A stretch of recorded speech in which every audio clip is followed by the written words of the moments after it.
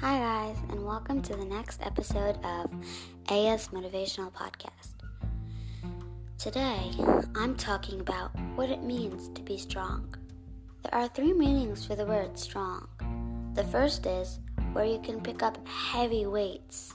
Another is where you have this negative energy strongness only in the outside, but in the inside, you have this pure strongness where you don't want to show it, where you don't want to prove that nobody wants to mess with you.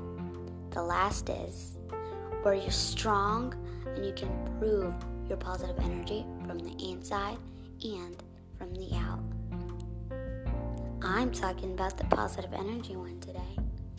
So, what it means to be a positive person from your strongness, it means that you could face through almost anything.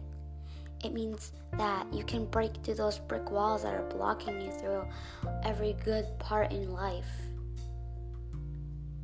You can do it with that positive energy. So if you want to be a strong person, positive energy is your first thing.